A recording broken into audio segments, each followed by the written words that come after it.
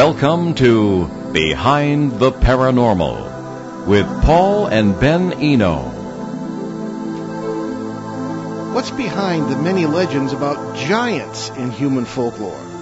Who or what were the Nephilim? What exactly constitutes a giant? Hello and welcome to the 620th edition of Behind the Paranormal with Paul and Ben Eno. I'm Ben, and those larger-than-life questions came from my co-host and partner in the paranormal, my dad. And this afternoon, we welcome a guest on a subject we've never really covered before, and that is giants. As always, we welcome your calls. The numbers are 800-449-1240. That's from anywhere in the U.S. or Canada, and 401-766-1240 locally. Also, we will monitor emails, paul@behindtheparanormal.com for emails. Jason Jarrell has been studying prehistoric civilizations and legends of ancient giants for 17 years. During the last 6 years, Jason and his wife Sarah have investigated the Adena culture of North America, otherwise known as the Mound Builders. Over the course of their research, they have gained access to manuscripts from the vaults of the Smithsonian Institution in Washington, detailing the discovery of gigantic skeletons during the 19th century field investigations of the Eastern Mound Division. Their work also involves lost or forgotten archaeological sites in Ohio, Kentucky, and the Kanawha Valley of West Virginia. That's where Point Pleasant is, the Mothman thing. Ah, yes. Their published work includes articles in Ancient American Magazine. They have a book set to appear this year, as I understand it. We'll have Jason tell us about that later on. Jason and Sarah's website, AlleghenyMounds.com. For you non-Pennsylvanians, that's ALLEGHENY Mounds.com. So, Jason Jarrell, welcome to Behind the Paranormal. Hello, thank you for having me. It's a real pleasure to be here. Oh, well, it's great to have you. So, Jason, can you give us a basic history of giant legends, and what are the oldest ones? Well, the giant legends are as old as humanity itself. The earliest texts and religious traditions of mankind describe stories of giants. So we know that throughout human history there's been an interest in gigantic human beings. And what's very interesting to me is that in most cultures, these beings are connected with literature which is supposed to be considered historic. And a great example of that would be the ancient Sumerian stories with the giants that were supposedly created through the interactions of the Apkallu with the elite following the deluge. So the giants and the stories of the giants are as old as humanity itself. So in folklore, there is always some sort of grain of truth that starts a legend, and this we know. So how much truth is there in at least some of these giant legends? The legends are true because these beings, or beings similar to them, have been found throughout the world. And depending on which era you lived, you may or may not have been privy to this information, because the policy of denial really wasn't implemented until the early 1900s. Before then, these discoveries were published in history books and even in the published reports of the Smithsonian Institution itself. So what physical evidence is there for the existence of giants? Well, in the United States, just after the Revolutionary War, the colonists began to develop the land, and they began to open the prehistoric tombs, particularly those in the Ohio River Valley. And as they began to explore the burial mounds and the caves and the subsurface graves throughout the region, they began to uncover the physical remains of beings that were between 7 and 9 feet tall. Usually the description mentions that the skulls were very thick and that the jawbones were extremely large. The people in the 1800s used to pull the jawbones out of these tombs and put them over their faces like masks. And what occurred was the Smithsonian's Eastern Mound Division in the 1880s launched a series of investigations of the burial mounds in North America with the express purpose of coming up with an identity for who these people were. So there was a political goal behind the Smithsonian's excavations right away, because the public was interested in this ancient civilization, which had these gigantic beings among them. And it was then that the Smithsonian itself began to excavate the gigantic skeletons. And I can give you an example of one such discovery here where we live in Charleston. And it's a great example because it also describes the types of tombs these people were found in. Now, that's Charleston, West Virginia, right? That's correct. Okay. That's correct. Here in Charleston, there was a mound known as the Great Smith Mound, and it was 35 feet high at the time of excavation. And this mound was actually built in 3 stages. We don't know how old it was because there were repeated instances of building which could have spanned hundreds or even thousands of years. And within this mound, the excavating agents of the Smithsonian found a large log cabin-like structure. It was 12 by 13 feet broad, 6 feet high, and reaching 10 feet at the ridge top. And at the center of this vault, in the remains of a bark coffin, was discovered a gigantic human skeleton, 7 feet 6 inches in length and 19 inches between the shoulders.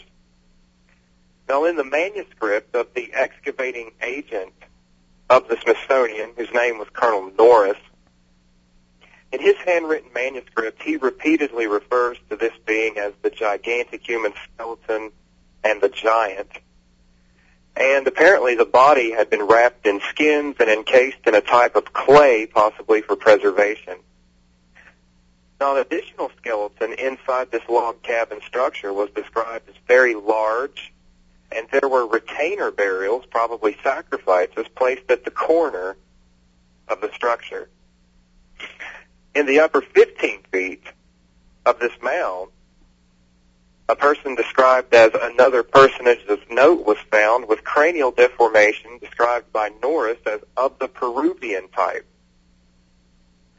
So these are the notes of an agent of the Smithsonian in his own handwriting describing the discovery of one of literally hundreds of beings that were very similar in North America. Okay, now, Jason, before we move on, I wanted to give some background to the listeners here who may not be aware that, most people who look back at American prehistory will think of maybe the Vikings, but everyone will think of Native Americans and, living in wigwams or the kind of stuff you see in the grammar school textbooks. A lot of people don't know about the mound builders and that there were several great civilizations that really were not just hunter-gatherers. So could you just give a little bit of background for a second on the mound builders and the cultures that these burial mounds came from that people may not know about? Oh, sure. That's an excellent point. The educational system has ensured that most Americans are completely illiterate as to the prehistoric civilizations which existed here. The culture from which most of the gigantic skeletons were found is the Adena mound building culture. Now, the Adena, they constructed their burial mounds and earthworks throughout Kentucky, Ohio, West Virginia, Pennsylvania, and even in Indiana and perhaps in Illinois. The Adena, they constructed not only burial mounds, but large ceremonial enclosures, usually of a circular shape, but they also built square-shaped enclosures. And these enclosures were comprised of usually outer walls of earth with interior ditches and typically a single entryway aligned to a lunar or solar event. And what's very interesting about these enclosures is that a large number of them are comparable to Class 1 hinges in Atlantic Europe, as are found in Cornwall and Ireland. And the Adena had an extensive network of chiefly lineages, which probably intermarried among one another to preserve their genetics and power for hundreds of years. Okay. Now, the typical dating of the mainstream is based on very outmoded taxonomies from the 1960s. So the mainstream sources typically give you a date of no later than about 500 BC for the Adena, but their pottery and artifacts have been found in Ohio, Kentucky, and West Virginia dating back to 1600 BC, 1900 BC, and even 2400 BC. And they've been connected by most of the major Adena scholars in the 20th century to late archaic civilizations who they believed were their ancestors, but in fact were probably contemporaneous with the early Adena phase. So this was a very sophisticated civilization with a hierarchy and an exchange network and economic system. Okay, excellent. Thank you very much, Jason. One question that arises in my mind, Jason, even though legends probably start with a grain of truth, as Ben said, and they certainly do, they always pick up baggage over the centuries. It would be unusual for them not to. We know that on average, most ancient, but not all, most ancient people were shorter than modern people by anywhere from a few inches to a foot or more.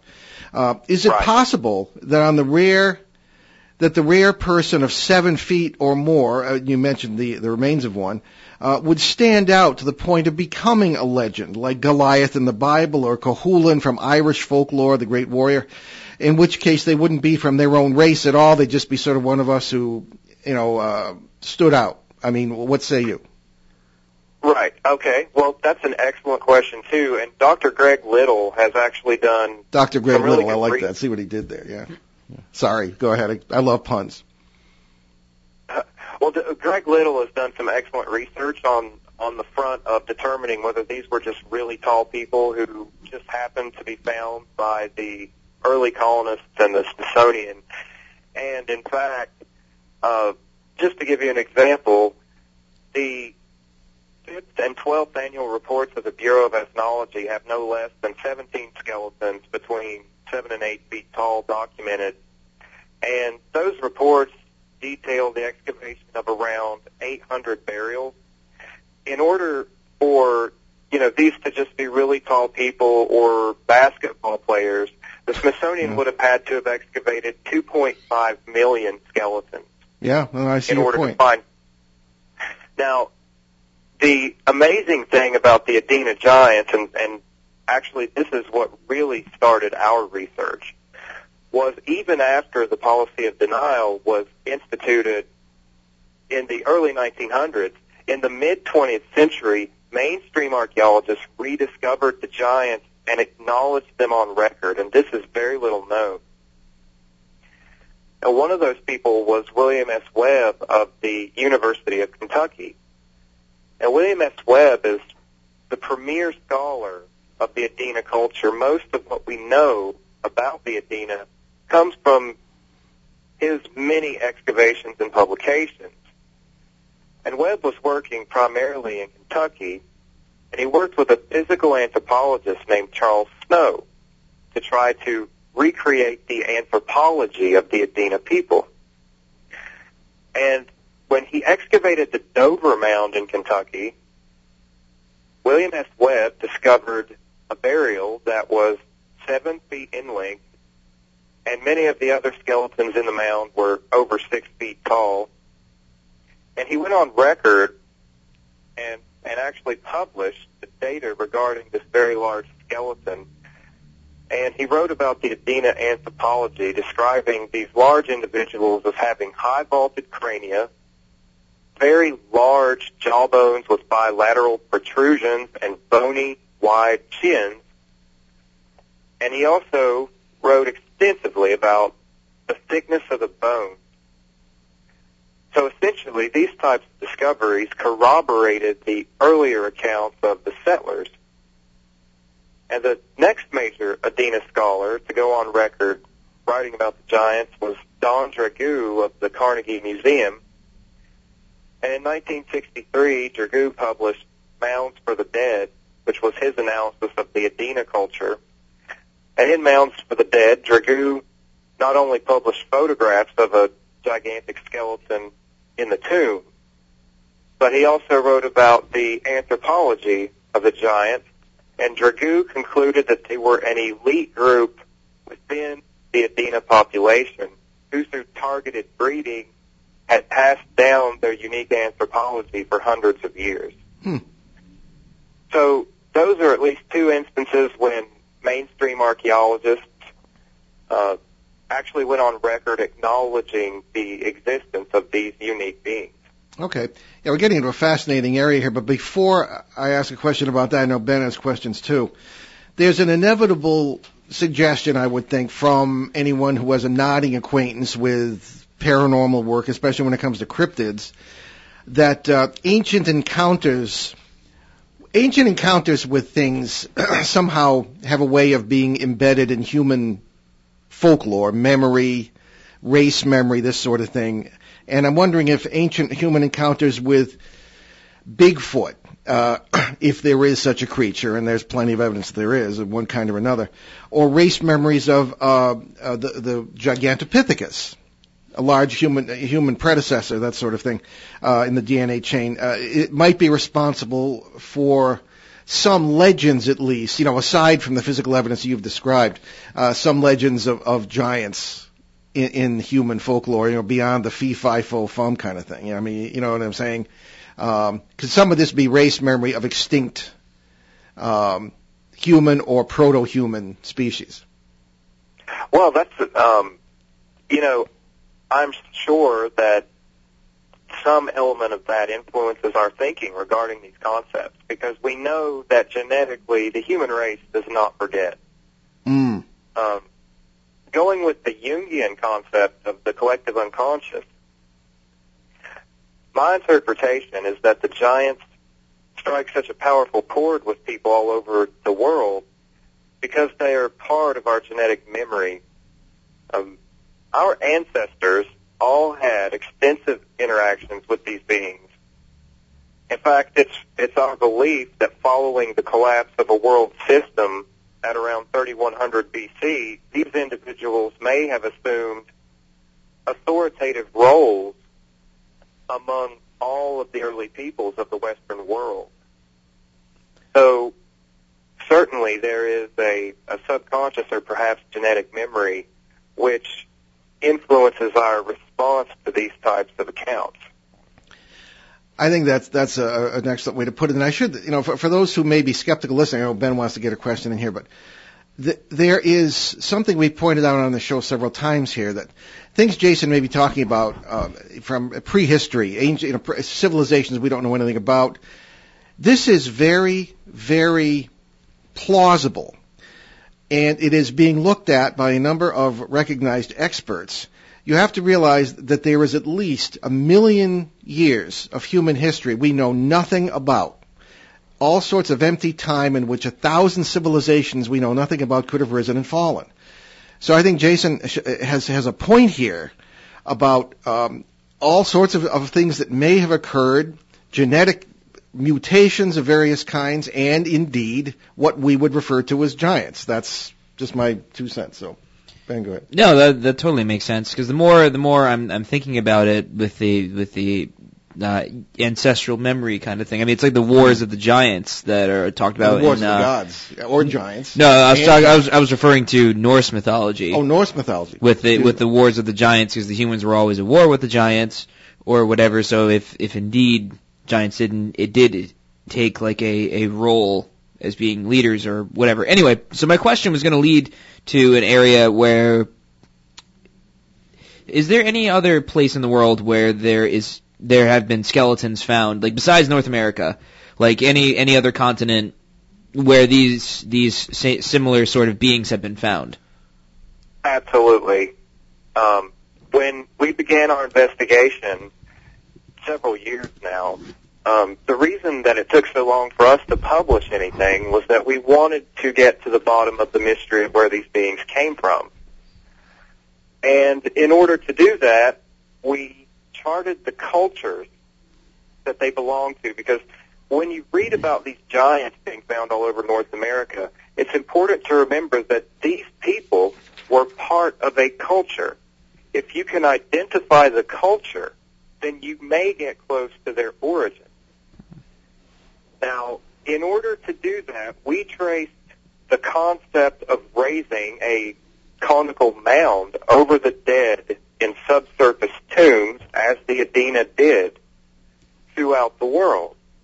And what we found was that in regions where this practice was most prevalent, you also find the most gigantic physical remains. I can give you a great example that was put together by a friend of mine, Mika Ewers. In France, in 1889, an anthropologist named Vacher de la Pauge excavated a burial mound, and this is in southeastern France.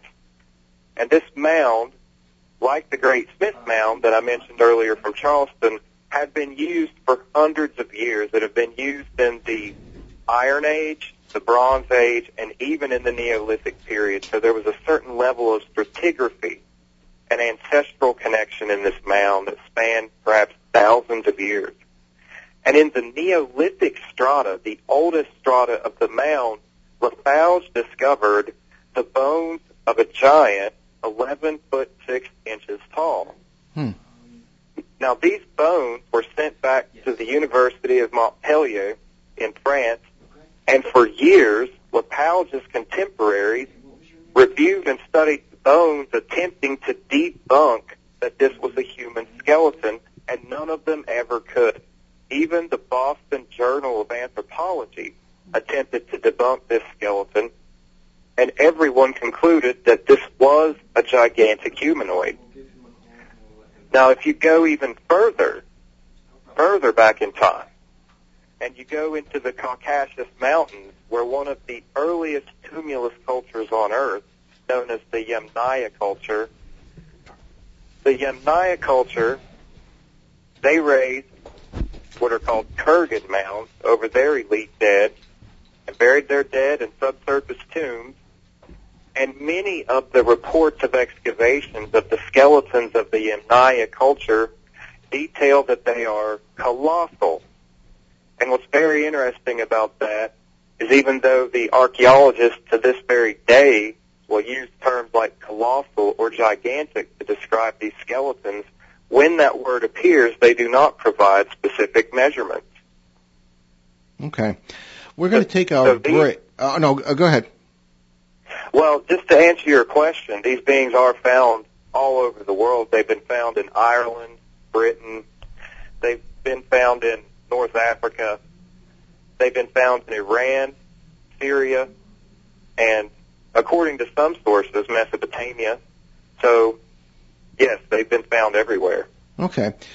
Well, Jason, that's fascinating. We're going to come back with some more questions after our break. You're listening to Behind the Paranormal with Paul and Ben Eno on WOON 1240 in New England's beautiful Blackstone River Valley. We'll be right back with our guest Jason Durrell on our subject of giants in just a moment. WOON Woonsocket. Loyak a three from the corner. No. Rebound, Kane Broom lays it up and in with 2.3 seconds left. It does not matter. Starks with the inbounds, and Bryant survives. They have won their quarterfinal game in the NEC tournament, the first ever postseason win in the history of Division I for this. Okay, well, that was a break, all right. We accidentally went to the Bryant University basketball game. We will never a dull moment, folks. Never a dull moment. No. Anyway, we usually do a show promo, but we will refer to our charities we've adopted at the end of the show in our announcement period. But in the meantime, we better get back to our conversation with Jason Durrell before something else happens. So, Jason, why don't you take this moment, because we're burning up this hour very quickly, to tell us about your website. And I understand you have a book coming out, and where people can find out more about you. Yes, I'm on Facebook, and Our website is called AlleghenyMounds.com. The website is a work in progress. We are constantly updating it with new information, and as our articles are published through various outlets such as Ancient Origins Online, AP Magazine, and Ancient American Magazine, we also upload those to our website. And we're working on a book that we're hoping to have out very soon. And this book is a collaboration between ourselves and Marcia K. Moore, who's an amazing artist that's done extensive work with the Paracas skulls of Peru. And in the book, we are going to cover about 7,000 years of history to chart the existence of these beings around the world and into the distant past. And Marcia is working with actual photographs of crania and skeletal measurements to recreate the living image of these beings from around the world be featured in the book. There you go. Well, keep us posted on that. We'll have you back on when it's coming out. Let me give our numbers again. It is 800-449-1240, anywhere in the U.S. or Canada or locally. Here in southeastern New England, 401-766-1240. Okay, let's get back to our conversation. Now, Jason, leading into some of the origins of the giants we've been talking about, or extremely large people, whatever you want to call them, people who know anything about the book of Genesis will see reference to the Nephilim, okay, which is a Hebrew word, plural, that is it's the only word more mysterious than that I've ever found in Genesis in Hebrew is Elohim, which is the first word used for God in the Bible, and it's a plural word that translates the shining ones. So go figure. But were the Nephilim, and what's your take on that whole Nephilim situation?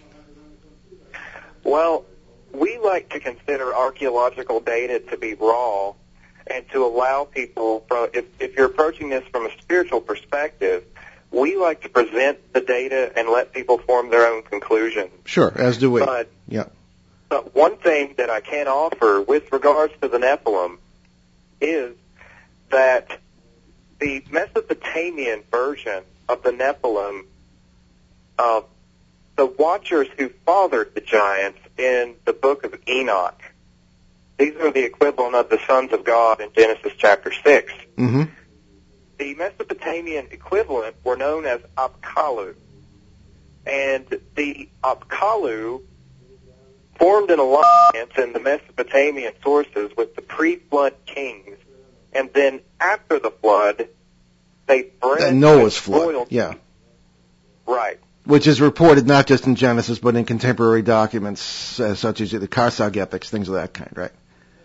Correct. So we have a corroborating instance from the Mesopotamian dynastic mythology of these beings that were from elsewhere breeding with elite human lineages. And it's very interesting. You mentioned ancient civilizations earlier that we know nothing about. Well, there is a growing realization in archaeology from Europe today that during the period of about 4,000 to 3,200 BC, a massive civilization grew from out of Mesopotamia and reached as far as the Caucasus Mountains and Spain. And this is known as the Uruk expansion.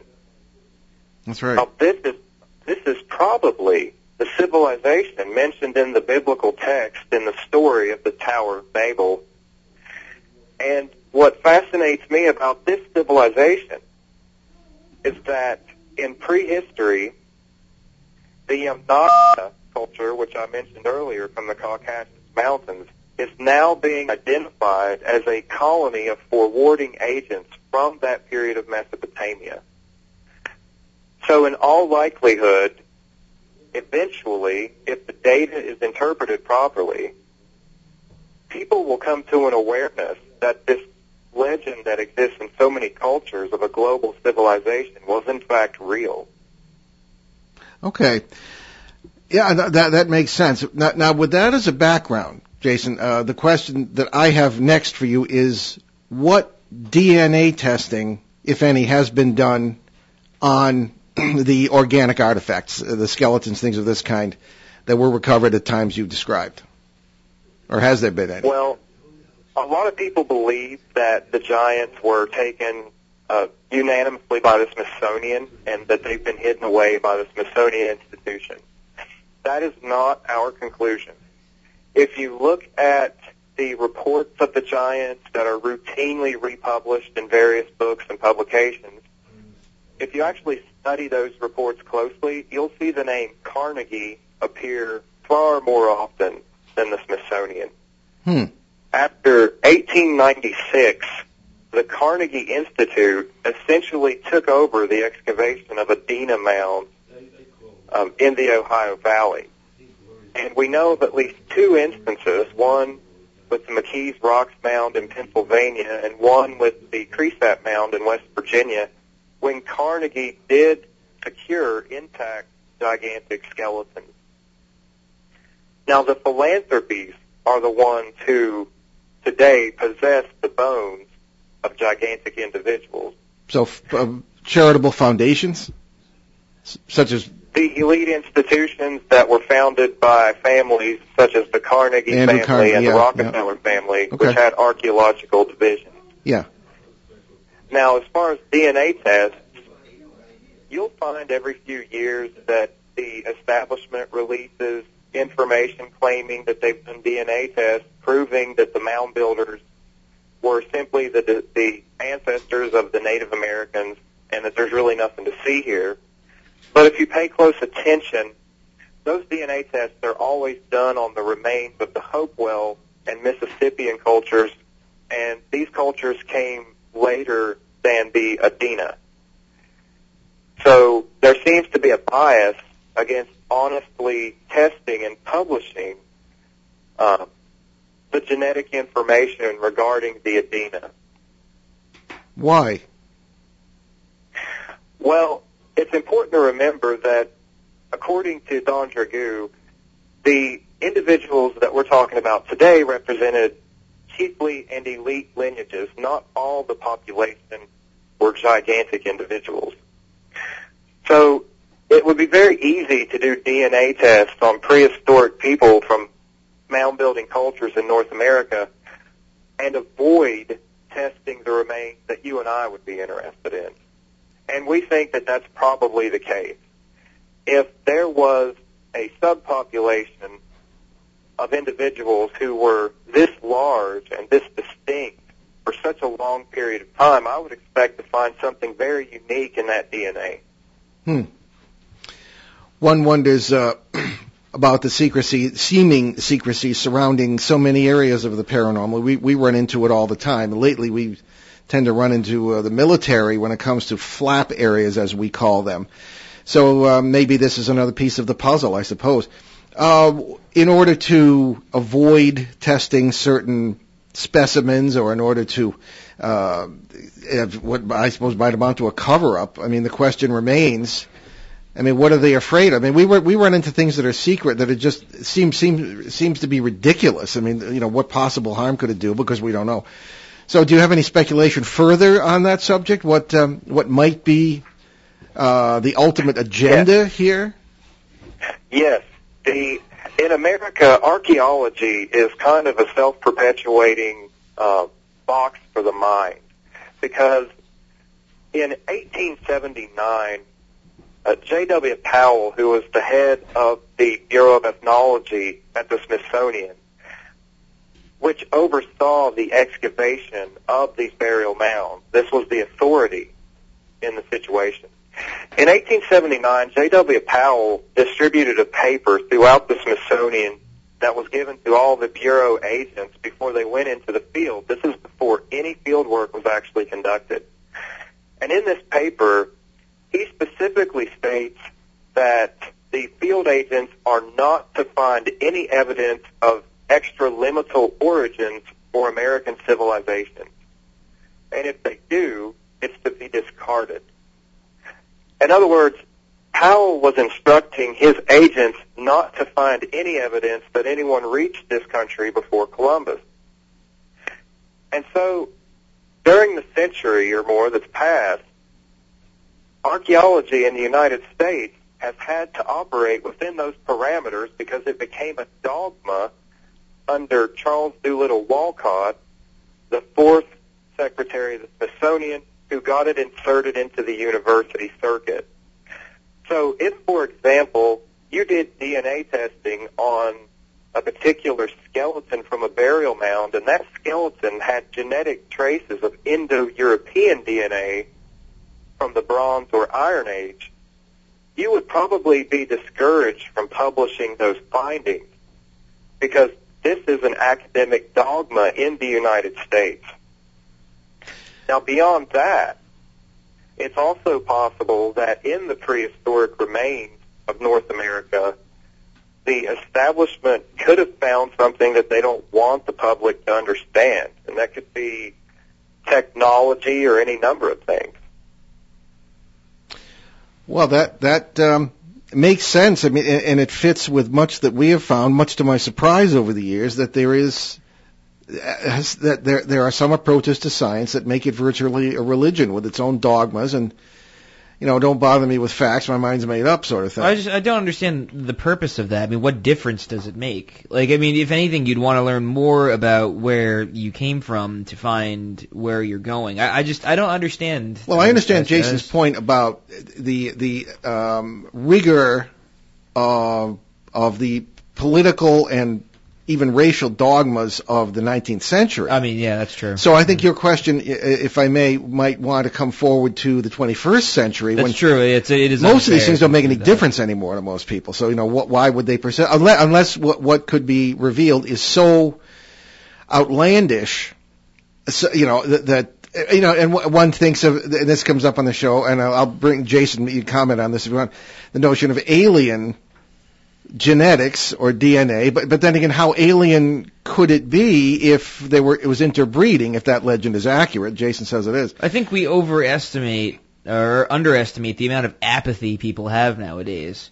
Perhaps. Because if it did indeed come out that let's say the DNA has been tested and they find genes that don't exist in any other part of the world, then okay. So the ultimate conclusion would be, well, they came from elsewhere.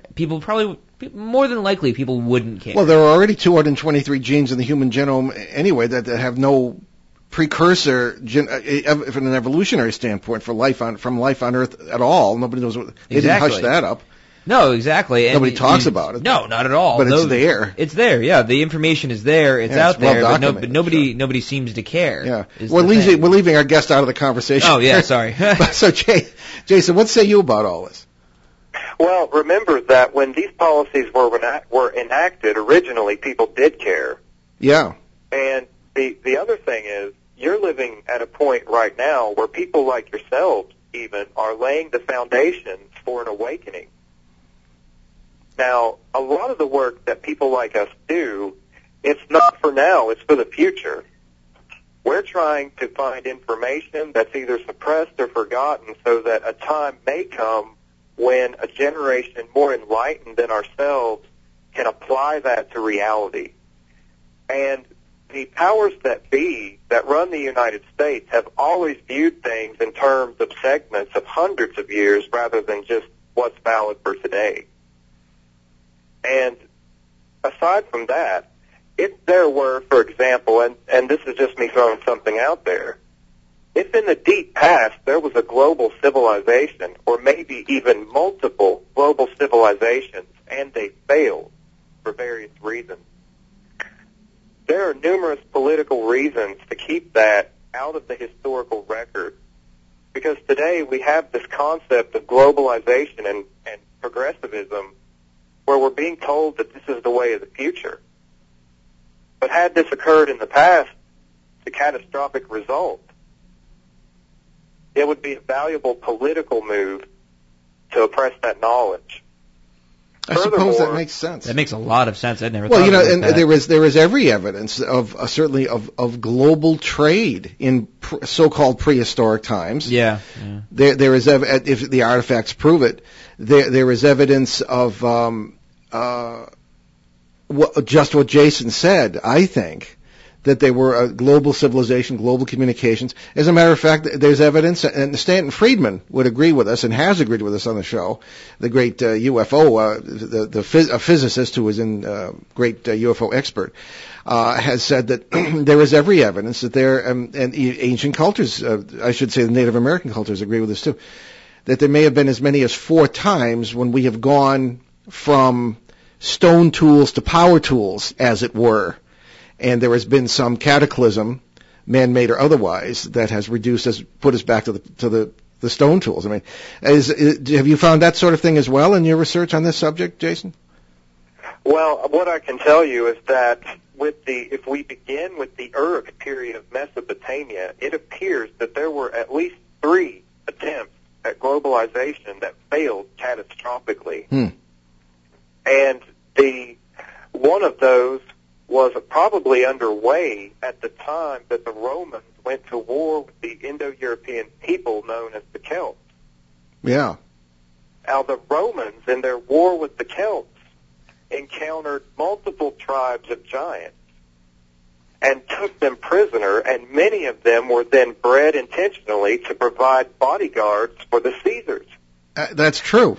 Oh, the Praetorian Guard. The Celts were a mound-building culture who were the descendants of the Bronze Age people whose earthworks are so similar to those in North America. So we do believe that these globalizations occurred, and the archaeological record actually suggests that. The issue is we have this thing today called science that's supposed to work on our behalf, but it's being used like the ancient oracles of Greece, and the priests are telling it what to say. Yeah, it sounds paranoid, but it makes sense. Let me ask you this, because we're running out of time, Jason.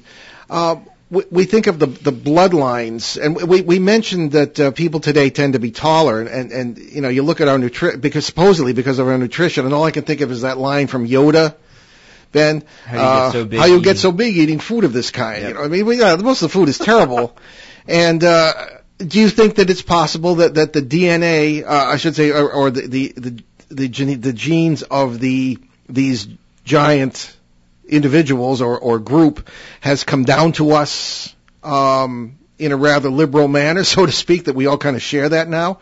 Or where did the bloodlines go? Well, there's 2 answers to that question. First of all, these people originated among the Indo-European races. So, of course, we are related to them. But their elite bloodlines tended to keep the lineages in the family. Whatever the origin, if there's a supernatural origin or a scientific explanation, we do know that targeted breeding was practiced all over the Western world. But I would bring this point up, and this is going to be a major part of our book. The elite of today are all interrelated. I'm not sure if you guys have seen the studies, but even all the presidents of the United States have been interrelated. Now, if you go further back in time, you'll find that most of them come down to us from the Merovingian and Carolingian dynasties. Oh, we do. Yeah. But again, you know, the thing with human genetics, you know, and it's funny, Ben's mom and I last night were watching, what's the I can't remember the name. Explain the plot, or who's in it. Well, it's based on Lincoln and Piaget's book, the Bloodline of Christ and all that. You're more senile than I am. Da Vinci Code? Da Vinci Code. Yeah. Thank you. Okay, I take it back. And the whole idea that this one French cop could be the sole descendant of Jesus Christ is ridiculously unlikely, because lines spread. Everyone alive today of Western European descent is descended from just about everyone alive 2,000 years ago. You know, so I mean, this is what I'm saying, that even if you have a contained bloodline, which is really not possible, so this may be the first thing you've said that I might have a little bit of take a little bit of exception to, Jason, as far as contained blood. Or is that what you're saying? I mean, are you saying that No, the point I was going to make is, if you go back through European history, roughly 1,500 years, you'll find that most of the feudal houses and the earlier rulers in Europe actually descended from mound-building cultures. Okay. I'd have to look into that, but I'll take your word for it for now, yeah. Right. For example, the Merovingians, that you've seen all those books about the bloodline of Jesus and everything else, the Merovingians were practicing burial in mounds and artificial cranial deformation all the way up to the 6th century A.D. Well, the Merovingian, just to clarify, we're talking about kings of France. Like 500 AD, 800 AD? No, it was before that. About 500 AD, right? About that, yeah. Yeah. And they had a lot of odd customs, such as they were not allowed to cut their hair. And they were considered more or less not God kings, but priest kings, I should say. That sort of thing. So that's just the background to that. Go ahead, Jason. Well, yes, the Merovingians were descended from the Franks, right, who invaded that region of Gaul and took it from the Romans in the earlier centuries. And they themselves were probably interrelated with the Celts. Mm-hmm. So there's a long history of these cultures. And the point I'm trying to illustrate is we're taught to think that prehistory is something that's separated from us today by some type of deep veil. But Sure. in fact, we're still living in the legacy of these things that happened thousands of years ago. Yes. Yeah, we are. We are. Okay. All right. That's, did you have another question, Ben? Because I'm fascinated. No, we're running out of time. Okay. Well, Jason, thank you for being with us, and we're glad you're feeling better. And this is one of the more fascinating conversations I've had recently. And tell us again about your website and where people can find out some more. And your book that's going to be coming out. Yeah. Well, we're trying to get the book done in the first half of the year. It's taken a long time because we're reconstructing we're using a lot of DNA tests and different things to reconstruct the genetic heritage of Europe and the United States. The website is AlleghenyMounds.com, and we'll be uploading new information on the site as it comes. And you can also follow me on Facebook. Very good. Okay, well, let's keep in touch. And is there a working title for the book?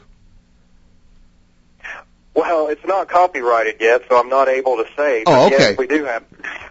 Okay, very good. Well, stay in touch on that. That's really great. But again, everybody, Jason Jarrell, check him out on Facebook. A tremendous conversation, fascinating subject. Thanks so much, and give our best to your wife, Sarah. Thanks for having me. Okay, very good.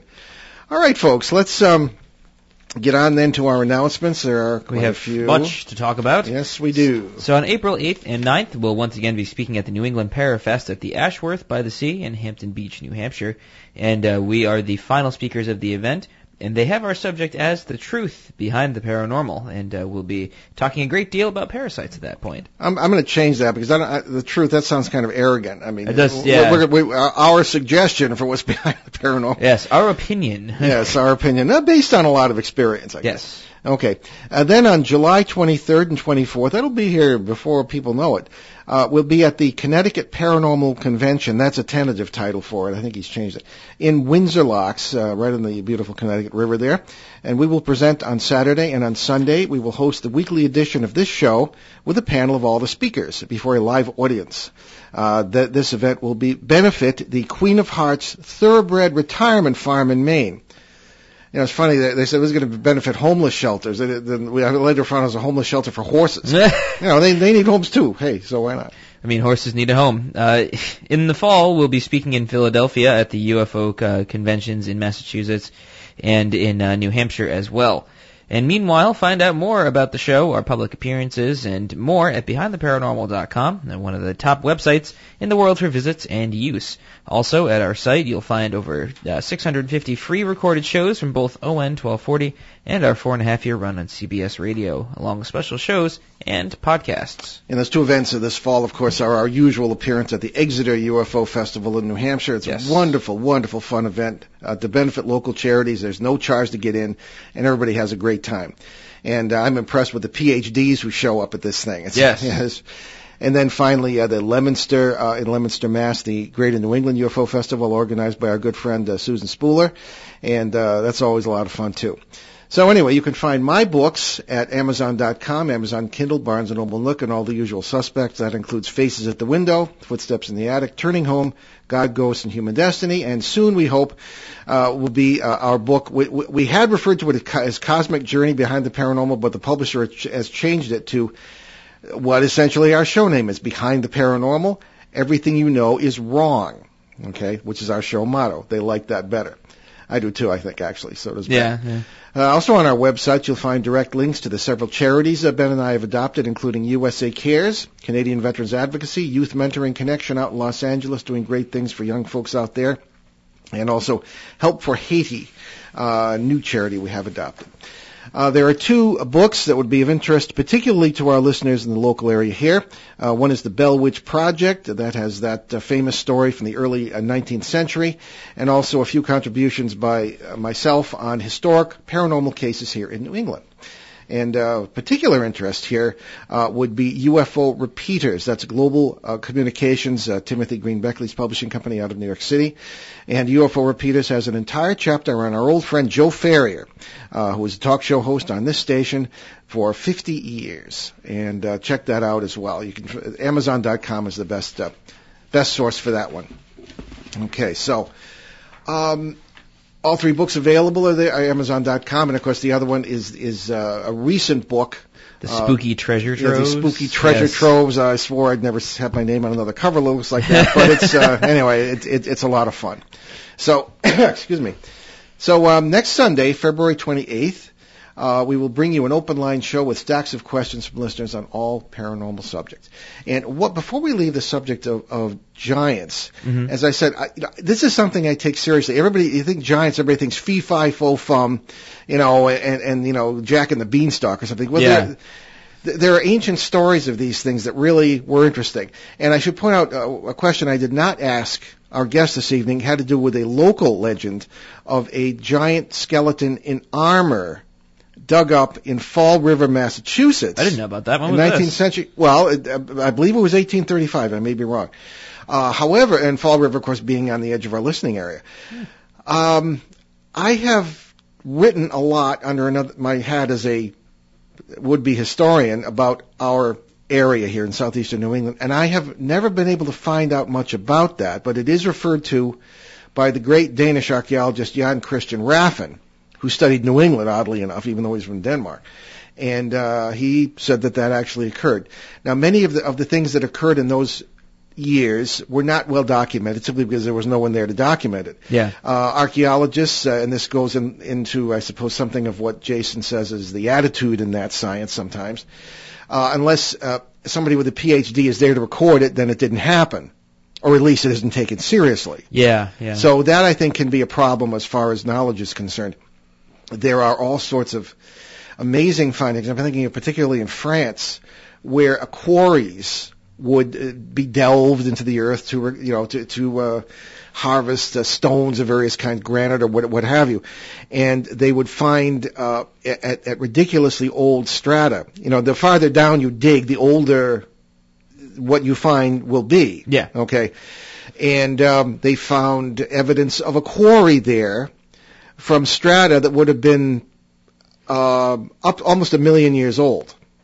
Wow. So equipment, not exactly like theirs, but somebody was quarrying 1 million years ago in France. Yeah, exactly. And this is well documented, and there you go. So anyhow, next week, open lines, and we're a little too late for a quote, but I'll just say I'm Paul Eno. And I'm Ben Eno, and thanks for joining us on our great cosmic journey, and we shall see you next time. Return to this radio frequency 167 hours from now for another edition of Behind the Paranormal with Paul and Ben Eno.